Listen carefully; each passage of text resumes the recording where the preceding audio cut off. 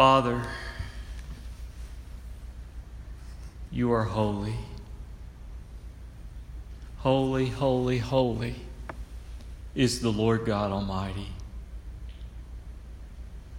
For God, there is none like you. There is none like you in all the universe and beyond. And yet, Father, in our insignificance, we can find significance in you. And God, we can talk to you through the blood of Jesus. And so, Father, to that I say hallelujah. And God, I come to you this morning praying, Father, that you will be rightly displayed in the awesomeness of your preached word. Father, I pray that, Lord, you will empower me to make much of you and little of me. And that, Father, as your word is heralded, we have the great hope of knowing that your people will be equipped. And God, I pray that, Father, we will leave here this day having been touched by your word, having been impacted by your truth, that, Father, you would plant it deep within our hearts. Lord, I pray that you would speak for me. I pray that, Holy Spirit, you would anoint. You would anoint both me and you would anoint those that are here hearing. And Father, I pray that, God, if there is anyone among us that does not have a saving relationship with you, Father, I pray that today would be the day of their salvation. Father, it's in Jesus' name that I pray. Amen and amen. Well, we're going to take another break from our exposition through the Beatitudes this morning, and we're going to set up shop in Psalm 31.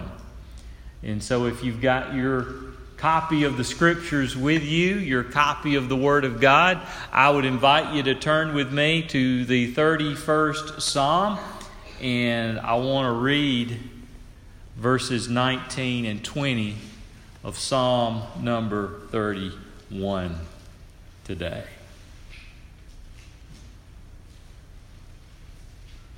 Beginning in verse 19,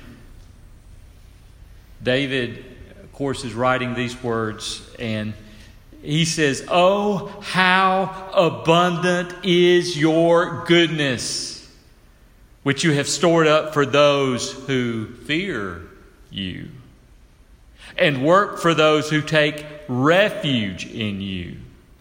Or some translations use the word trust there. I'll probably touch on why I think refuge is better and why trust is not incorrect either, but we'll deal with that in a moment.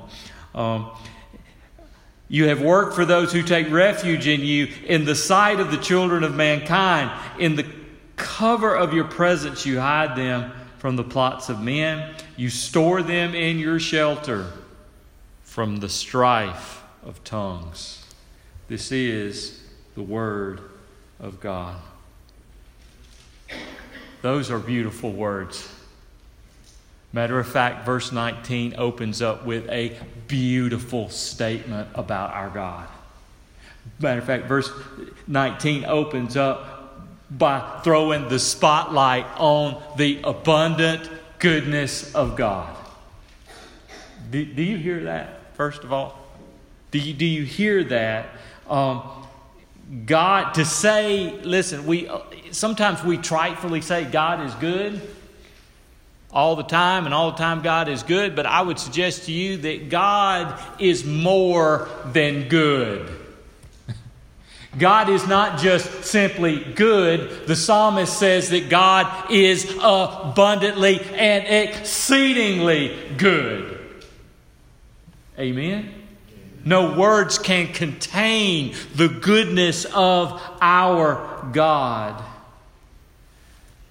And God is good all the time to all people, everywhere, even the unjust, evil people, for God sends His rain on those that are evil, does He not? But this isn't talking about that. The abundant goodness of God, the exceeding goodness of God, the unique goodness of God. This goodness is only for particular people. This goodness is only for a special people. It's stored up for a peculiar people. It's stored up for a special people who are separate from the whole of humanity. God is good to the unrepentant sinner, but He is abundantly good beyond measure to those who have been changed by His grace. The goodness of God here is not just for anybody. The text describes in verse 19 that it is for those who fear Him. You hear that? It isn't just for anybody. It is for those in particular who fear Him. The greatest display of the goodness of God is stored up for those who fear His name. Those who fear the Lord. This morning, we're going to chew on that phrase. Those who fear Him. Matter of fact, I would drop as the title over this particular section of Scripture, Fearing a Good God. That sounds odd to us. Fearing a good God. Fear sounds negative to us. Good sounds great to us. And it's hard for us to reconcile those two together. But this morning, by the grace of our great God, by His Holy Spirit, I pray that we will. See, there is no contradiction in those two terms. Those who fear God. It's a place that we're going today that, and I'm not saying this to say that, we're unique and special, but it's a place that when you survey churches across the land, it's a place that not many pulpits go. The fear of God. The fear of God. It's a place, if you're channel surfing different church services and preachers all across the land, it's not a place you will find a whole lot. You'll find a lot of good, positive stuff. You'll hear a lot of messages on the good of God, goodness of God alone, or the love of God alone, but not the fear of God. Not the fear of our Lord. You don't hear those things often. When's the last time you went to the bookstore and you found a rush to buy some text on the fear of God? Matter of fact, we probably cannot remember the last time we've heard a message on the love of God, or the goodness of God, or the mercy of God, or the grace of God, or the forgiveness of God, all of which are awesome attributes of our great God, but none of which can be rightly understood apart from what the Bible calls the fear of God. This fearing the Lord. The text says, how abundant is your goodness. The goodness the Lord has stored up for those who fear Him. Wow. What is this? Fearing God.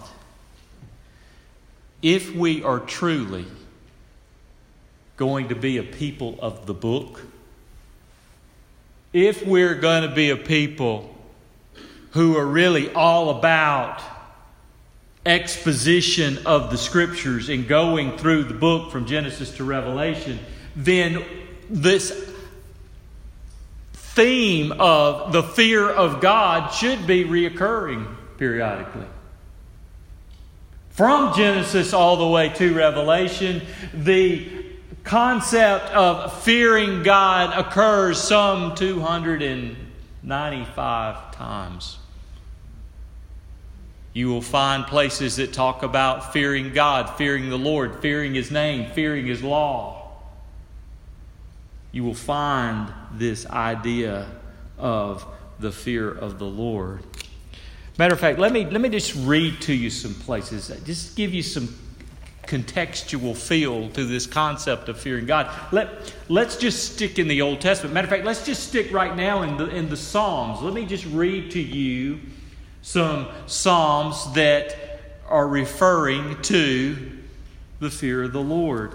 Let me go all the way back to Psalm 22 and verse 23 says, "You who fear the Lord, praise Him."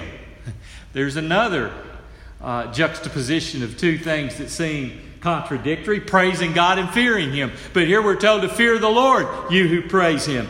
Then over in Psalm 25, in verse number 14, we read, "The friendship of the Lord is for those who fear Him."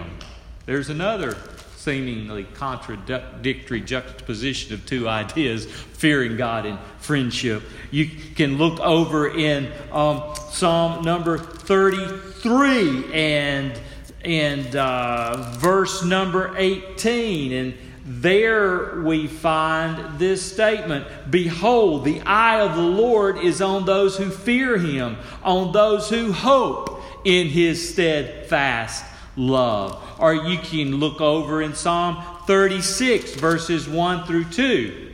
Now here we come to a little more electrifying verse. "Transgression speaks to the wicked deep in his heart.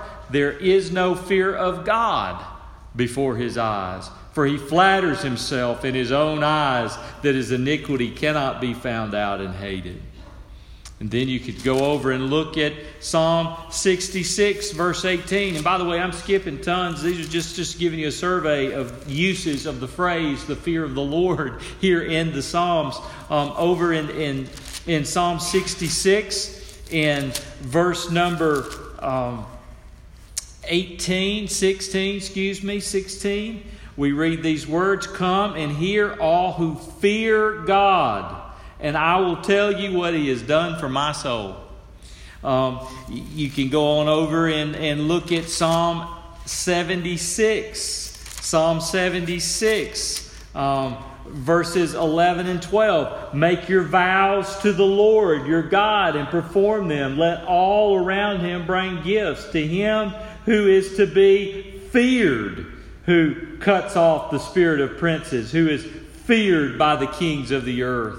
You can go over and look at Psalm number 89, and there you will find another powerful reference to the fear of God. Verses 6 and 7, "For who in the skies can be compared to the Lord? Who among the heavenly beings is like the Lord? A God greatly to be feared in the counsel of His Holy One, and awesome above all who are around Him." You could go on to Psalm 111 and verse 10, or Psalm 128 and verse number 1, over here where it talks about fearing the Lord in the sense of blessing and happiness. He says, "Blessed is everyone who fears the Lord." And it goes on and on. I can think about, there's a proverb that comes to mind. We talk about Proverbs chapter 14. So that those who fear the Lord have a strong confidence. And so this idea of fearing the Lord in some of those verses that I read you, that's just the tip of the iceberg. Fearing God is a consistent thing all throughout the Scriptures. Now somebody will say, "But you just read to us Old Testament Scriptures." Guess what? The New Testament does not stop with the theme of fearing God. Doesn't stop with that theme at all. Matter of fact, in the age of grace, this idea continues. Okay? For example, let me give you some New Testament verses. Over in Acts, chapter number 9, verse 31. It says, "So the church throughout all Judea and Galilee and Samaria had peace and were being built up and walking in the fear of the Lord and in the comfort of the Holy Spirit, which was being multiplied." Do you hear that? You can go on over in the New Testament. You can go to places like Romans 11. In Romans 11, he talks about Gentiles being grafted in amongst the chosen of God. And he talks about people being cut off from God at the same time. In chapter 11, verse 19, he says, "Then you will say, branches were broken off so that I might be grafted in. That is true. They were broken off because of their unbelief. And you stand fast through faith, so you do not become proud, but fear." Okay? But fear. You need to fear, he's saying to you Gentiles, that you don't fall away and become like those. So we're talking about the fear of God. You go over in Colossians chapter 1 and verse 22. We talk about how bondservants are to be God-fearing and fear the Lord. You go over to Philippians chapter 2, verses 12 and 13. We talk about working out your salvation with fear and trembling. And that fear and trembling is in connection with God, because verse 13 talks about it is God who works and wills to do His good purpose in you. We could go on to 1 Peter chapter number 1 and verse 17, where he tells you about conducting yourself through everything throughout your life in fear, or with fear. And the context is the fear of God. And then there are about 40-something other references in your New Testament to the fear of the Lord. So, this concept, this theme, this biblical reality, this quality that is indispensable within people who are followers of the Lord, this fearing God. You can't run away from it in the Scriptures. What is it? Going back to our text, Psalm number 31. I love this verse. "Oh, how abundant is your goodness, which you have stored up for those who fear you, and work for those who take refuge in you in the sight of the children of men." What is that? What does it mean to fear God? And then I would add a second question to that in the nature of our text. Why fear a good God? Why? And what does it mean to fear God? It seems contradictory. You know, many people hear that phrase, the fear of the Lord, and all they can imagine is the negative, unhealthy fear. They think of some terror, or they imagine and assume that it only refers to being afraid of God.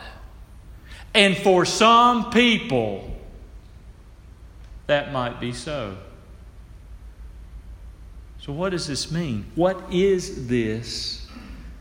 What is this? Well, if you're dead in your sins and in your trespasses, if you're lost, then when we talk about fearing God, it is a very frightful thing. Because God is holy and God is just and God is the judge of everything. And for someone that is carrying the weight of their own sins, that is unrepentant, that has not come to Christ, God is the scariest being in the universe. Because He is holy, holy, holy. He is not the best friend of unrepentant sinners. God is not safe for such. And so they would tremble like this. You see, the lost man's fear has to do with punishment. And not a single sin of a lost man will go unpunished. The prophet Jeremiah says there's no sin that goes unpunished. Saints, none of your sins went unpunished. Is it punished in Christ or is it going to be punished in hell? You follow the difference. Now, when we deal with the child of God, this fearing God, this fearing His name, this fearing the Lord, it's not quite the same. Oh, it's very different. Is there some trembling in it? Yes, at times. But it is different. It is not the same as the unrepentant sinner. You see, this trembling is different because the Bible says perfect love has cast out that type of fear. You know what I'm referring to in 1 John 4. Let me read it to you. In 1 John 4, about verse 17, somewhere in there about that location. 1 John chapter 4, this is what it says in verse 17. It says, by this is love perfected with us, so that we may have confidence for the day of judgment, because He is, as He is, so also are we in this world.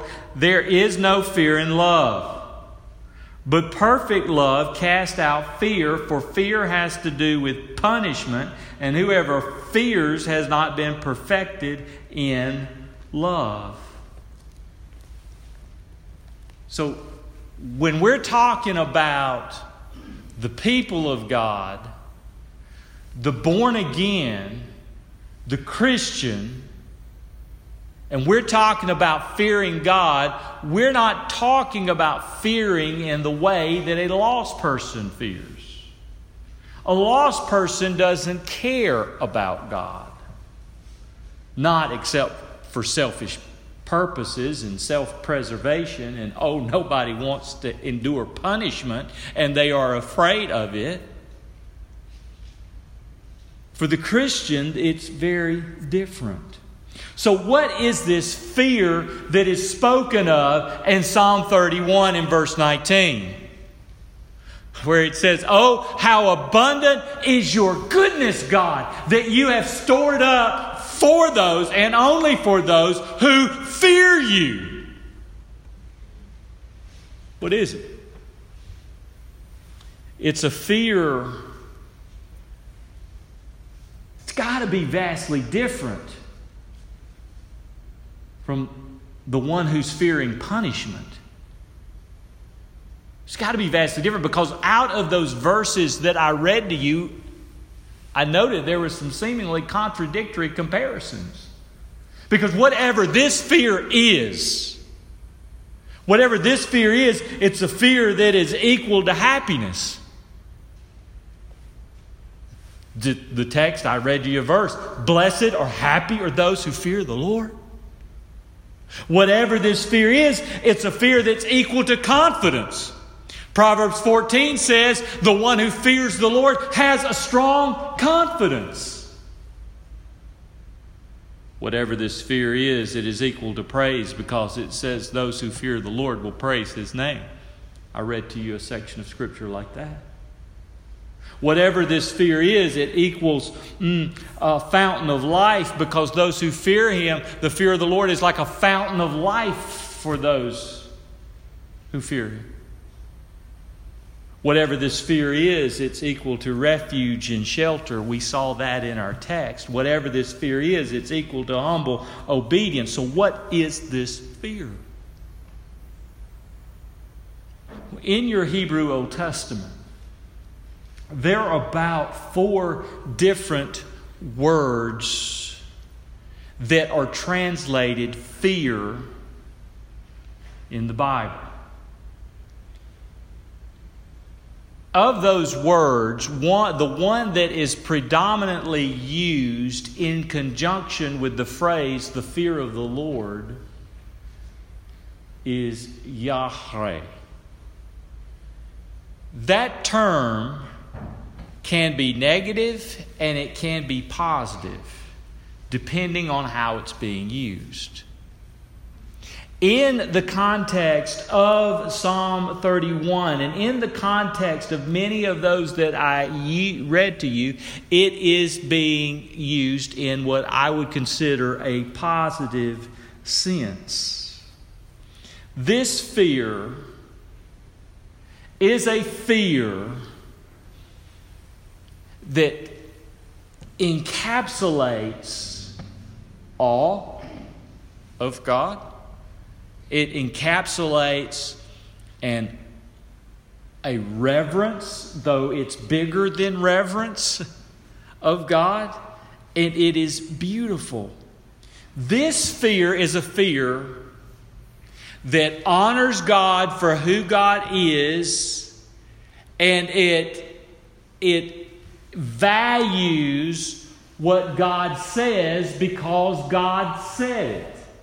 And if you honor God for who God is and you value what God says because God said it, that impacts your life and how you live. This is what it is to fear the Lord. Now, I try to think in human terms to give you an example of this fear of God. And the best example I know to give is my own daddy.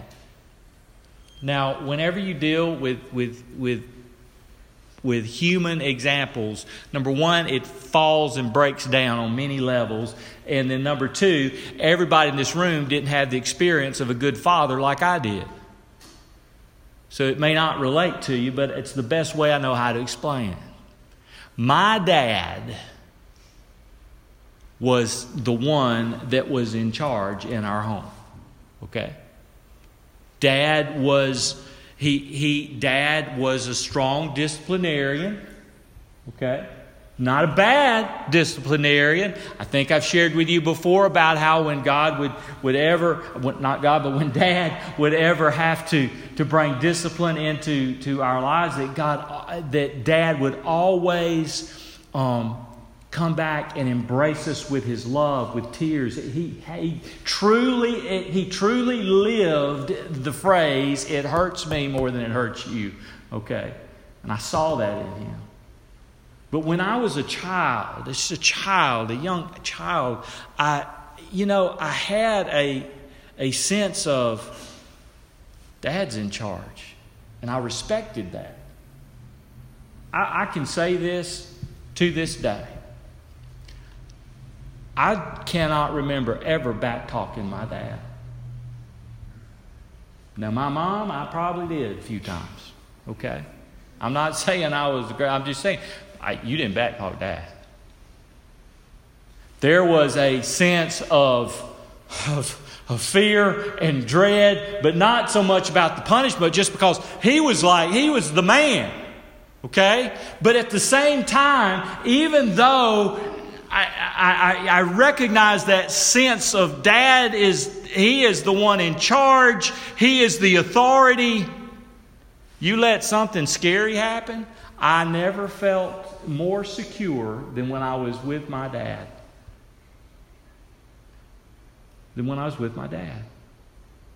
There was a sense of stability, a sense of security.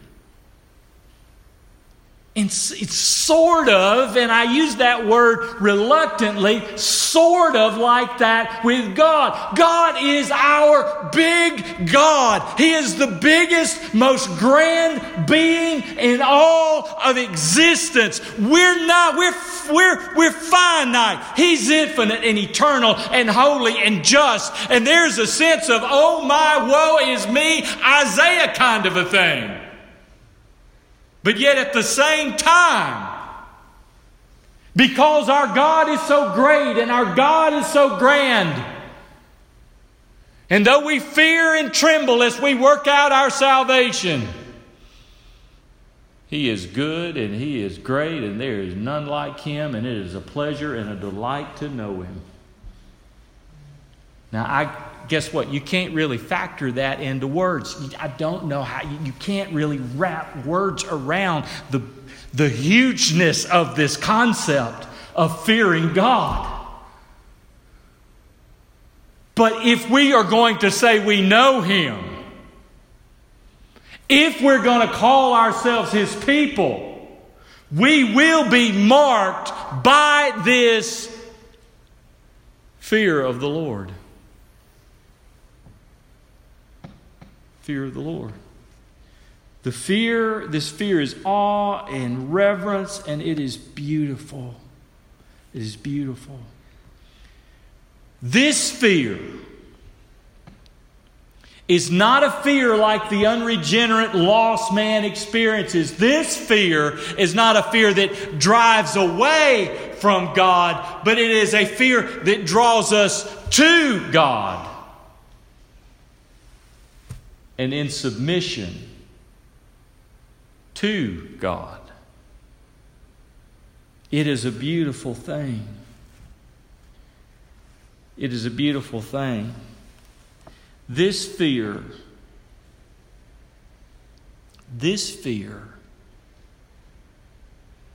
is a unique fear. It is a fear that in this context draws people to seek refuge in the God they trust and to trust Him for such. Now, I made mention that some of you have a translation. King James would be one of those. And I don't bow my knee to an English translation, but to the original languages. It was written in Hebrew. Okay, and it was your New Testament was written in Greek. So don't get upset with me when I start talking about what words mean and how they can be translated and all these kinds of things. Okay, all right. Now, that particular word that is used there, it can be translated as trust, but it really means to trust Him as it is your refuge. It is a word that carries with it the connotation of I am fleeing to Him for protection. And I'm trusting in Him for refuge and protection. And so, here we see those who fear Him. The image is this: those who fear Him are running to Him to find shelter. Now that is a beautiful play on words, and it is a very, very poignant play on words, because this shows us one of the many aspects of what it means to fear God. I told you this is a hard concept to put in package into terms because it is so big with all of its implications. But one of the elements, and this is where I would answer the question, why fear a good God? One of the implications, one of the elements is that there is a fear of falling away from that good God. There is a fear of causing His Spirit to withdraw. If you have tasted and you have seen that the Lord is good, you tremble at the thought of not having Him, and tasting and seeing that He is good. You tremble. You fear. You fear grieving His Spirit. You fear becoming numb to the awareness of His abundant goodness. You fear that. And you should, because listen, we are stuck still in these bodies of flesh that are prone to sin. And sin grieves our God. And we should fear that. We should fear anything that would break our fellowship with Him. So, matter of fact, that's why one of the definitions to fear the Lord that's explicitly given in Proverbs 8 is this. Proverbs 8 verse 13 says, "The fear of the Lord is hatred of evil, pride and arrogance and the way of evil and perverted speech I hate." This is why you should have studied, I think you were in Job this morning. This is why when Satan went before the Lord and said, "Job serves you for naught," and the Bible says of Job that he was a man who feared God and turned from evil. He feared God and turned from evil. Those are linked. And it's not that fear had to do with punishment, because Job knew God.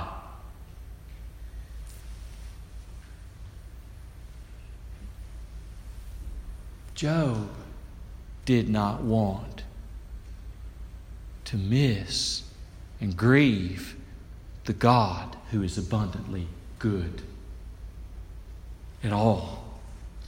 So guys, when we flirt with sin and we embrace sin, there is no fear of God before our eyes in that moment. We read a song that said that. There is no fear of God in our eyes in that moment. And persistent sin drives away the presence of God. Sin numbs our perception of that precious presence. It deafens our ear and it blinds our eye to the beautiful majesty of our abundantly good God. It hardens the heart and it kills the joy of intimacy with God. And we should fear that. We think everything's supposed to just be happy and comfortable. No, this is war! And soldier, it's a fight. It's a fight. We should fear living like we don't believe in God. We should fear unbelief. All of that, all of our sin stems from unbelief. If you remember, it was unbelief that was really the context of that verse in Romans 11 that I read to you earlier. I like a statement that Ray Pritchard said about this. Of course, he was talking about the fear of the Lord from 1 Peter chapter 1, verse 17. But listen to what he said. He said, "What should we fear? We should fear living as if though we don't believe in God at all. When we give in to anger, rage, malice, greed, or lust, we're living as if we don't believe in God. when we turn to pornography to satisfy our lust, when we let hurtful words fly out of our mouth, when we defraud each other, when we seek revenge, when we lie about one another, when we forget the hurting people around us while hoarding up treasure for ourselves, when we have to be number one and win every argument, every game, every competition, when we cannot lose gracefully and with dignity, we are living as if we don't believe in God. When we complain about how persecuted we are, and we moan about how hard we have it, and we gossip about how easy someone else has it, we are living as if we don't believe in God. At that moment, we are practical atheists, even though we may go to church every Sunday, end quote.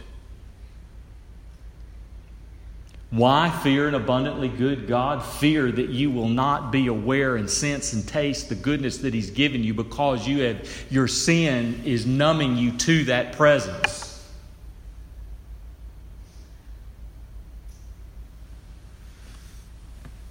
This is serious.